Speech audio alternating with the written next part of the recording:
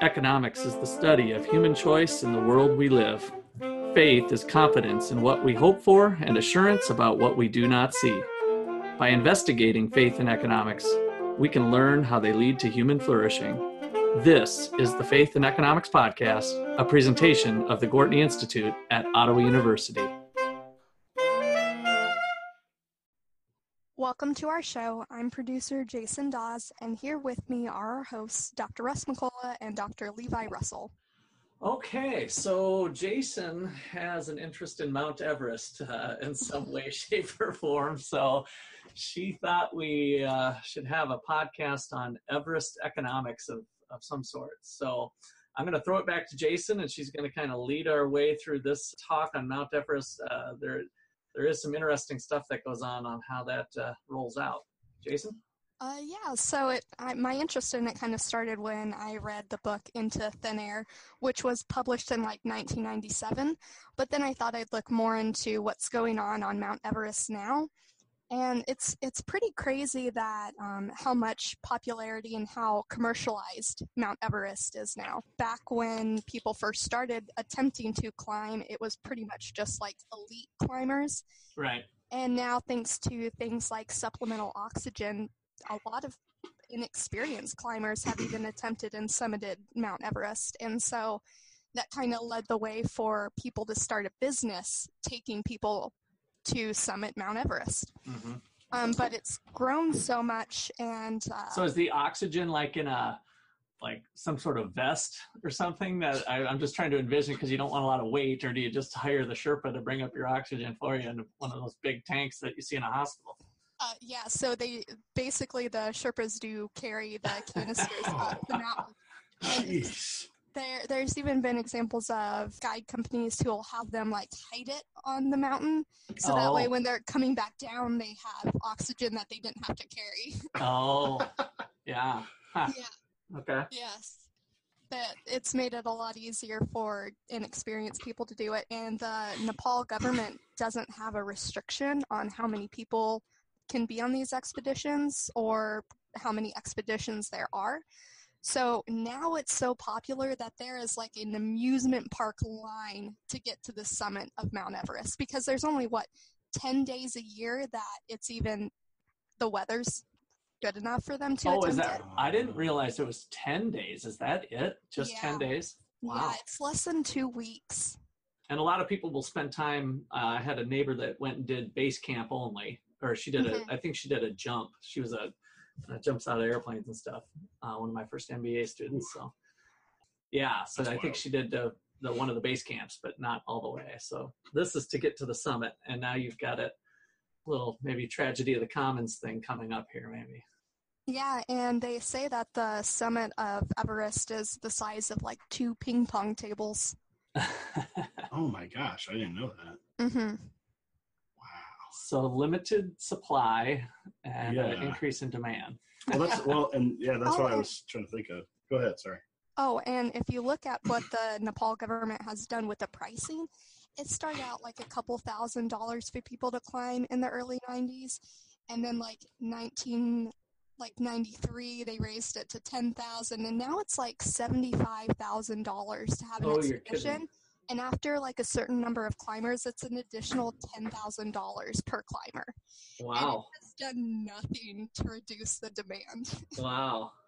So the government is collecting that kind of money and then blowing it on something non-related to sustaining the place, or are they actually doing improvements to basically let's call it the park system with those funds?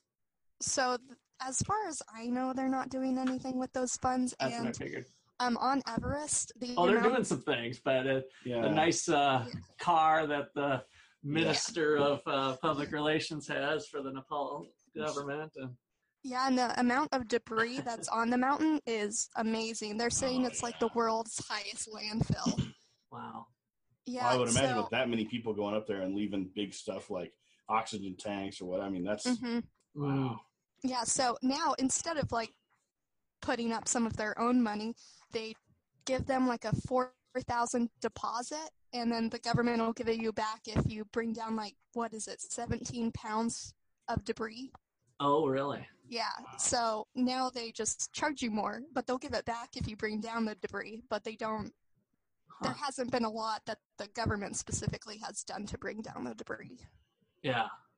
And obviously the technology is there probably via many different ways, especially when you got 85,000 a person to get that debris out of there. You can helicopter up or drones would probably be able to go and pick up debris on the sides or whatever. Yeah, I would imagine that the helicopter, like that's probably why it was so dangerous in the past. Partly why it was so dangerous is because, like, if you get stuck, I mean, I would imagine flying a helicopter up that high would be pretty tough. But yeah, I think they can only fly up to base camp, and even that's not the safest.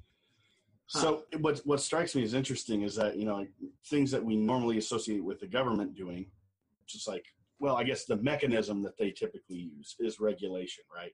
And so we sort of charge them with taking care of, things that, in economic theory, private solutions can't help, right? Public goods or significant externalities or something like that. Right. And so maybe there's an argument for that here in this case, right? Or at least that they've allowed it to be a public good, right? Instead of actually just restricting. But so there's no regulation on, what you can do or whatever, but they just jack the price up instead. Yeah. And sort of hoping that I guess is, but I guess the issue is that I think they're just jacking up the price. I mean, Jason, I guess whatever you've read or researched, but my guess is they're just jacking up the price to get tax revenue to cover other pitfalls in other areas. But I guess I'm trying to. That's like the cash cow, like Venezuela sitting on oil. Right. That's the natural resource they're sitting on, and they're able to extract it from people who want to do the climb.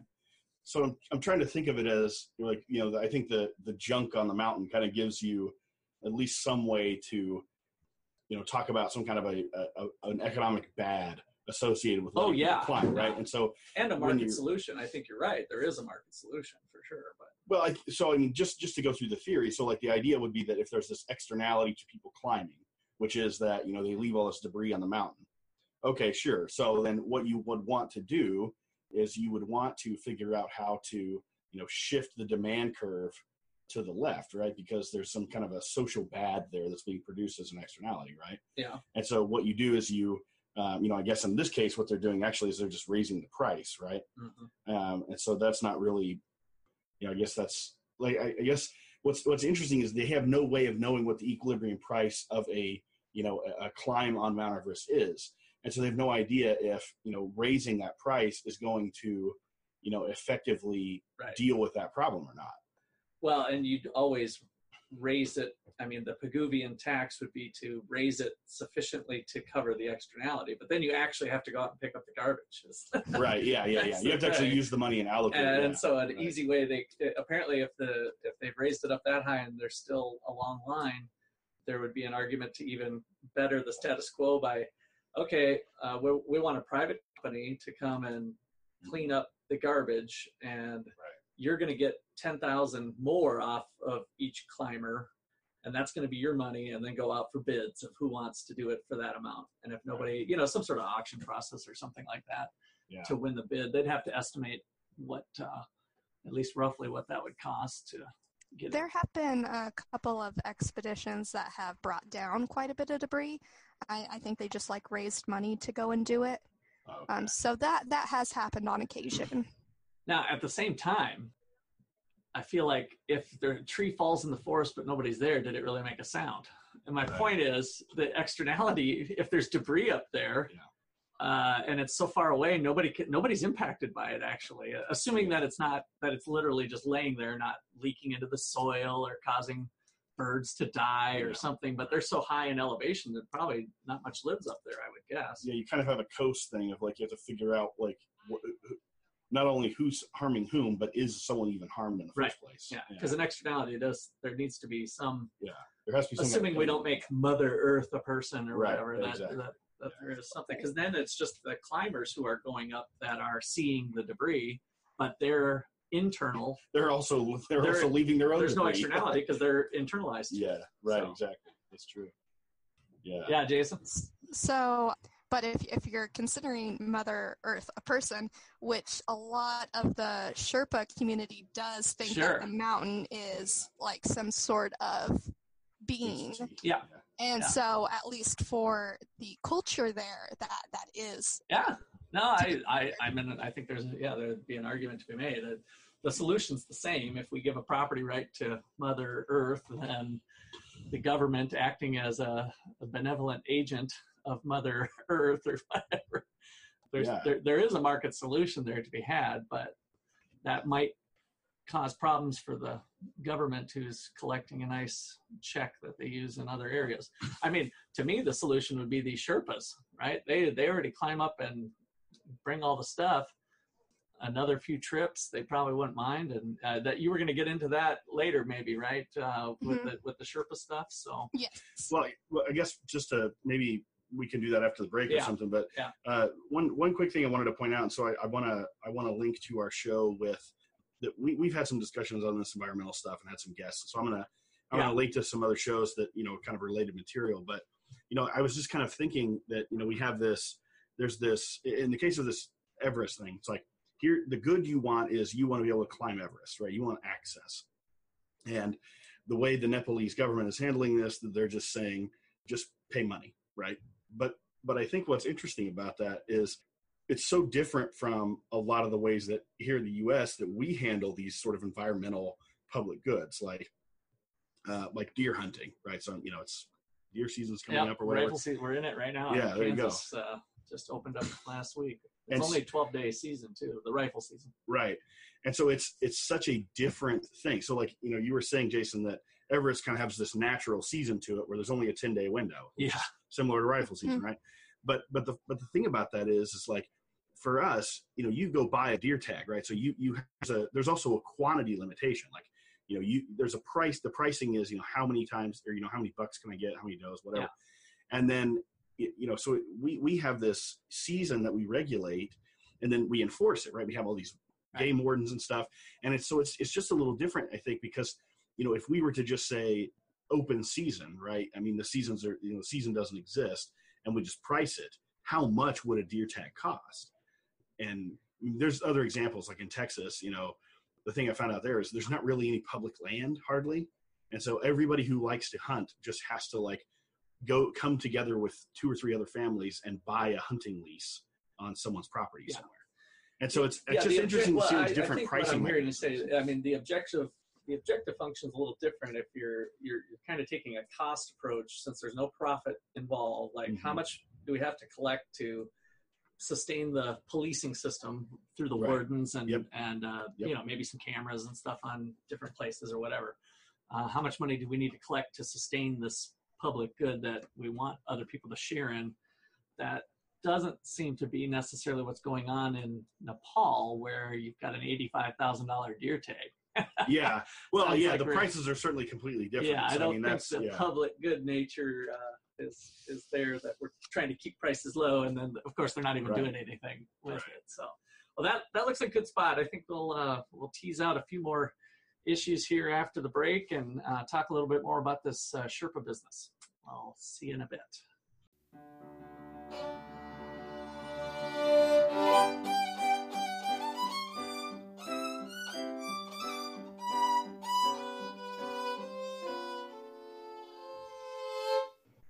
The Gortney Institute's vision. By 2030, the Gortney Institute will be known for its alumni, supporters, and participants who incorporate economics understanding with their faith in their careers, vocations, communities, and personal lives. The Institute will be a nationally recognized source for knowledge and contributions to student experience, society's understanding of private and public solutions to poverty, and the overlap of markets, governance, and faith. Young audiences will look to the Institute for challenging and engaging education on faith and economics. Please visit our website at 123povertysucks.org. There you will find our events, blog, and our swag shop. Follow us on Twitter and Instagram at 123povertysucks or on Facebook at Gortney Institute for updates on our activities and research. If you enjoy our podcast and want to support our work, please consider a one-time or recurring donation. Please visit donate.123povertysucks.org.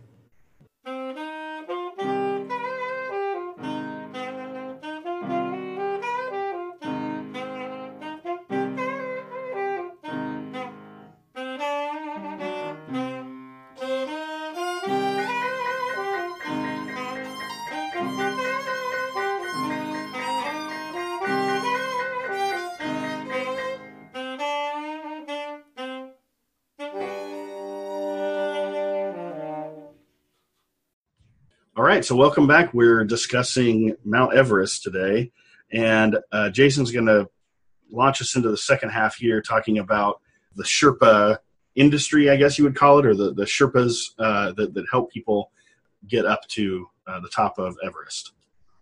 Yeah, so Sherpas are it's very common for expeditions to hire Sherpas to help with the expedition because, first off, they're used to high altitude because they live at high altitude. Yeah, definitely describe what a Sherpa is. Not everybody listening might not have that down exactly. We've probably said it too many times at this point without defining what a Sherpa is. So, Jason, tell us that.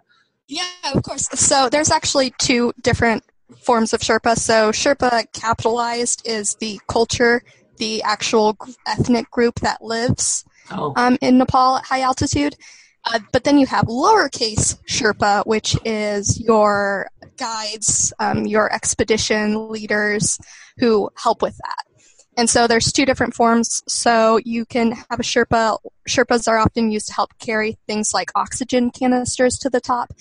They're also known to set routes, lines, ladders, all of that to get to the summit, Right. which is one of the dangers of being a Sherpa because there are sections of Mount Everest that are pretty dangerous. One of the most famous is called Icefall, and Sherpas will climb this section 40 plus times in an expedition. Wow. To set lines. I wonder what their life insurance premium's like. Yeah, right. So the government will actually give Sherpa families, I think it's like $400 if they die on the mountain. Oh. Yeah. Wow. So $400 compensation. Wow. That's it? Oh, Yeah. my gosh. I can't imagine that's even in that country much to spit at. Yeah. I don't know anything about Nepal, but yeah, $400 is ridiculous. Now, I'm also thinking these guys would probably be awesome marathoners. What do you know about that? Like with that high elevation, like are we aware of these guys being dominating the marathon scene? Or they mostly stay local. They don't leave the land too much, I don't think, or I don't know. No, I think other than going to obviously other mountains in the Himalayas, but I don't think they really leave that region at all. Yeah. So talking about the Sherpas, they do make a decent amount of money considering the Nepal, how much people typically make in Nepal. Right. Let's see, I think it's about $3,000 to $5,000 they make, where the national average income is like $700. Okay. So this is like a really profitable job, Right. but it's got more on the line. Yeah. Yeah. than So I guess most the jobs. government assumes they self-insure to some extent, I guess. Yeah, maybe. But the thing is, if you look at the death toll that has occurred on Mount Everest, the majority of the deaths on Everest are Sherpas. Our Sherpas. Okay. Mm-hmm. That is including, I think, the second deadliest day in 2014 was due to an avalanche, and it was 16 people died, and they were all Sherpas. Wow. I wonder if that's... So what's the average death rate per year? Did you have data like that? I don't think 16 was a bad year, but it's always somebody per year, almost for sure. Or not sure. Yeah, I'm not sure. I think it's. I want to say it's like 3 to 4%, but I could be wrong about that. Right. So I guess to bring in a little bit of faith, I guess we have an opportunity to kind of talk about something, sort of an Eastern faith, I'm sure. So you said these Sherpas, they think of the mountain as some kind of, spiritual being or something like that. Do you know much about the Sherpas in terms of their religious practice or whatever? I know a little bit about it. I know that the Sherpas don't believe that the death can move on unless they're buried. Okay. By their families, and so that's been a lot of issues when like. Uh-oh. And then I know that they're against like some of the things that have occurred on mountains with Western culture. Like if we do something, they're like, oh, that's against the mountain, and that's not always respected. Hey, Jason, can you repeat what you said after you said that they need to be buried by their families? Because your internet your totally audio cut out for a cut. second. So you might have to edit this out, or if it's not too bad, just leave it. But It'll be easy go to for cut it. it Just out. repeat yourself there. Right. Yeah, so what I was saying was the Sherpas, their families bury the dead or they can't move on. And so when an avalanche occurs or something like that where it's hard to find the body, that leaves their family not only in like financial turmoil because they lost somebody who brings in the income, but they also have that religious turmoil where they're unable to bury their dead. Right. Huh. So that's kind of a mystic type religion, it sounds like. Mm-hmm. Yeah, probably some local thing. Yeah. Interesting. Well, so as far as like their motivation, so, talking economics and I guess bringing in maybe if there is some kind of faith and economics overlap with the Sherpas themselves, like, so is it just the significant financial compensation that draws them to the mountain, or is there some kind of mystical thing as well where like, you want to be a Sherpa because of this, because of other aspects of their faith or something like that? Do you know something about that? Or I don't know if there's any like religious pull to working on the mountain other than like kind of requesting respect from Westerners who come and climb the mountain. So I think it's into thin air. They talk about they have to be blessed by the priest, or I'm not sure what the term is, but they have to be blessed before they get past a certain point and things like that. Or if they say something or do something on the mountain, then the Sherpas are like, oh, bad things are going to happen because you did this on the mountain. Right. Okay. I see. Huh. So it sounds purely capitalistic then. It's just high wage induces you to take on the danger. Right. Just to take, high enough wage from mostly rich first world people coming over paying the 85, 75, 80 grand to do it. Real. And then that includes the Sherpa, the 75, 80 grand, or is that on top of, that's like for the permit and then they pay the Sherpa on top of that? Yeah, so that's just the permit, and then that's included in what they charge clients to join an expedition. Yeah. That'd be kind of funny, you go to the state park and you go up to the little window and they're like, okay, your entrance fee but $3 and $10 today and $75,000. Yeah, right. Oh, wait a second. Tomorrow. I should have researched this a little better. I didn't realize.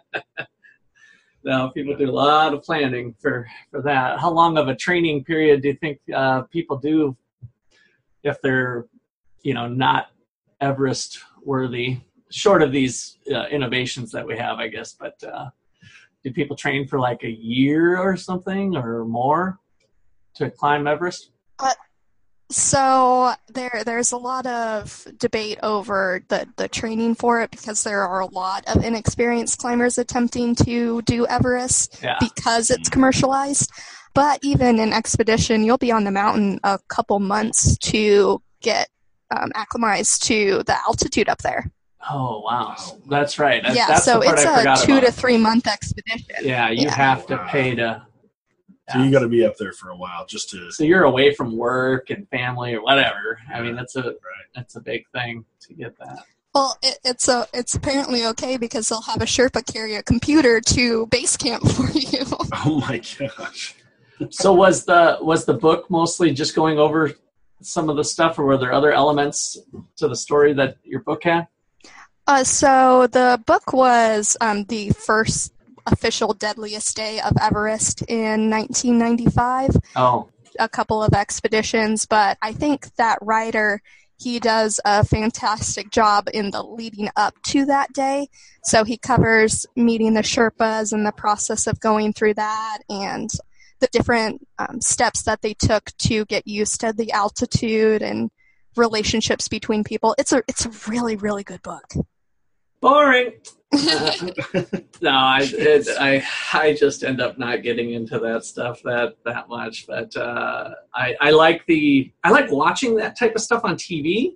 My wife watches that type of reads that type of material. But I'm doing Harry Potter actually is what I'm doing. Jason, I was meaning to tell you that I did start the Harry Potter series. So yes.